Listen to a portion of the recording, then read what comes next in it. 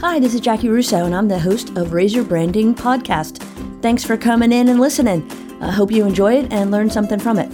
If it's your first time, please be sure to subscribe so you can keep getting it. You can subscribe through iTunes or through the raiseyourbranding.org website and just put it right into your RSS feed. If you'd like to hit me up for more information, you can find me on Twitter at Jackie Russo, JaciRusso.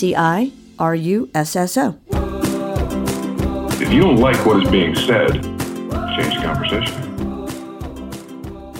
Hi, this is Michael Russo, Creative Director at Brand Russo, and today we're going to talk about what it means to localize your brand and why so many national brands still haven't figured it out.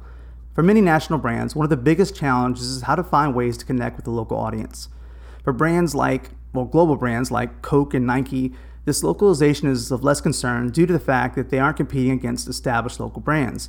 For them, their localization efforts come in the form of sponsorships and community involvement. Things can get complicated, though, when a company attempts to buy its way into a market that already has a buy local mindset in place. As an agency, we've been on both sides of this equation. In some instances, we've served as the lead agency working with local media and advertising firms to implement the marketing plan that's established for the client. In other cases, we have served as the regional agency for a national brand attempting to establish itself or grow within a local market. The reasoning behind this process is soundly based on an understanding that this type of partnership will provide valuable insight as well as local talent to help execute the plan. The problems often arise when the initial plan does not fully take these unique local markets into consideration, whether it's in the form of messaging, creative, or the overall strategy itself. The other side of this, and probably the most problematic, is when a national brand tries to out-localize the locals. This always ends badly, yet it happens more often than one would think.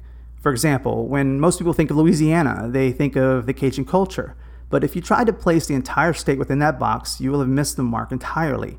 In many ways, it would be like preaching to the choir, but in this instance, the preacher would have a funny accent and would deter most people from ever hearing the sermon in the first place. The moral of the story is this: you just can't fake it.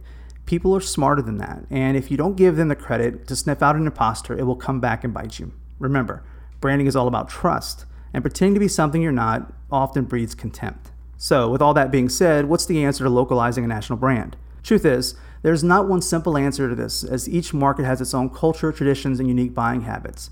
The key is to develop messaging that will not only resonate with your target audience, but also be flexible enough to adjust as that audience changes.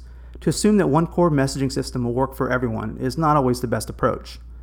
The general message for any product or service or company will need to vary at times, depending on who it is you're talking to. Different audience will have different needs, attitudes, and motivators, and it's important to make sure you're addressing those needs, and also that it works naturally into the fabric of the existing conversation. With that being said, the core brand message must always be consistent across all communications, ensuring that the established brand promise is always being supported. Localization of a brand has more to do with the conversation you have with your audience than anything else. Are you putting a face on your product or service, a personality? Are you authentic? What mental real estate is yours to own? Once you're able to answer these kind of questions, along with a good understanding of how each unique audience is motivated, you will have a strong foundation to develop a plan that will produce results. When you're able to connect with your audience on an emotional level and stay away from price point marketing, you will find yourself with a tribe of advocates that will gladly sing your praise.